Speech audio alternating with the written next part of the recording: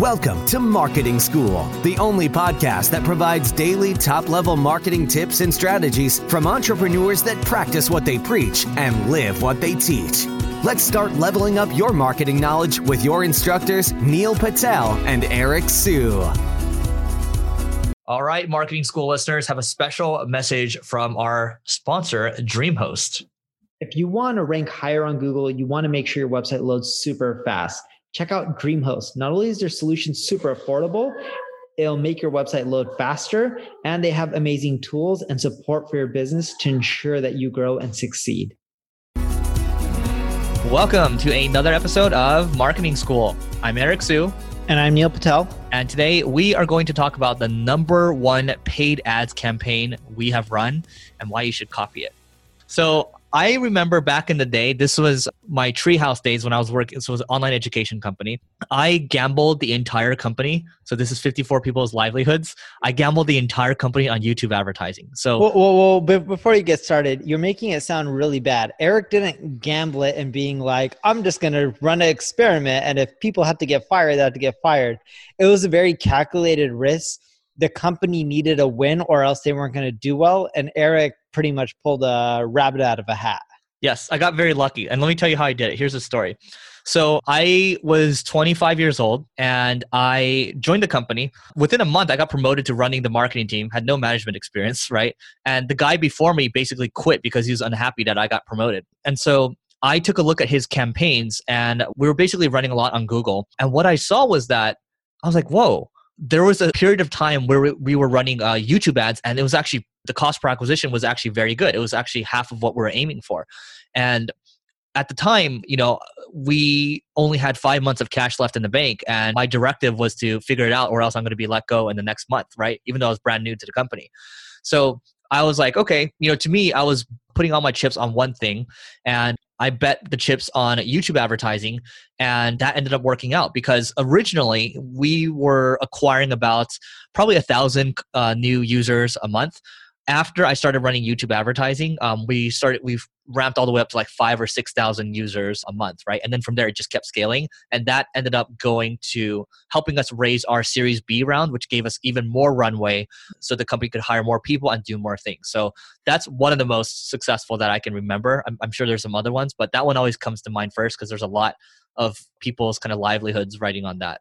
Yeah, but every time you tell that story, you make it sound so bad because you're just like, yeah, I did a gamble and, a lot of people could have lost their jobs because of me. It was more so the company was running out of money and you didn't take a gamble on YouTube. You were testing a lot of channels and I'm not trying to knock Eric. It's actually a better story, but he puts it in such a negative light.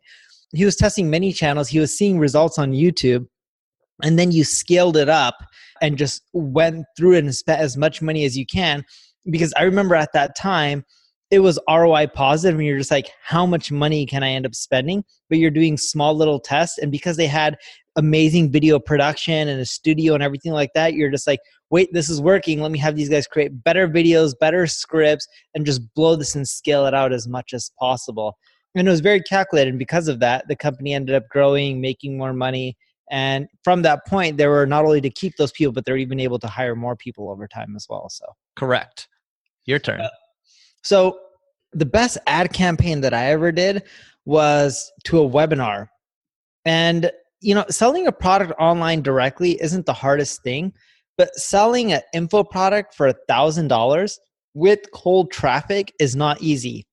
And one strategy that we ended up using was you create a YouTube or a Facebook video breaking down how people are having a problem. And then we were talking about how the solution's in the webinar.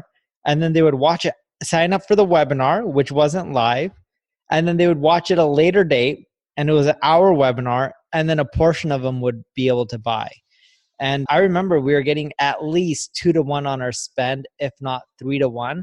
But the biggest lesson I learned from that, and this is why I think this is one of my greatest ads that I ever ran, it made me realize, as marketers, we really stick with tactics like, lookalike audience, upload your email list, and only have, make sure you're rotating up creatives all the time.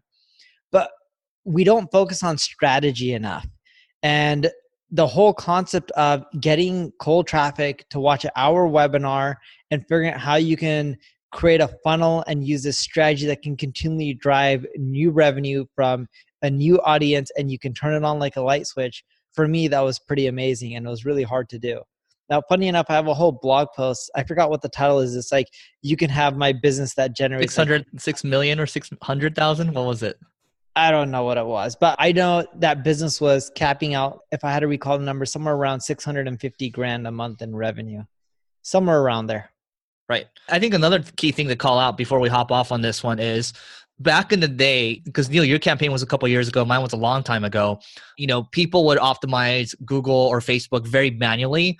Nowadays, I think the old school people are going to be like, oh, you should optimize everything manually. I think the new way of doing it is thinking about, you know what?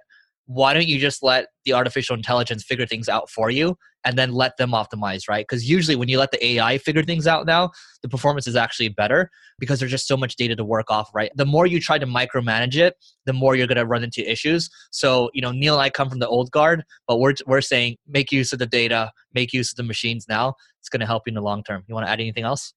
No, that's it. And like I mentioned, I have a blog post on it. So if you want all my scripts and stuff and my webinar templates and PowerPoints and you just want to copy it, you can jack it. It's on my blog. All right. So that is it for today, guys. Go to marketingschool.io/school if you want to get on the waiting list for the education program that Neil and I are working on, which actually, Neil, reminds me, we actually need to talk about that. Just spoke to someone. So that is it for today, and we will see you tomorrow. We appreciate you joining us for this session of Marketing School. Be sure to rate, review, and subscribe to the show, and visit marketingschool.io for more resources based on today's topic, as well as access to more episodes that will help you find true marketing success. That's marketingschool.io. Until next time, class dismissed.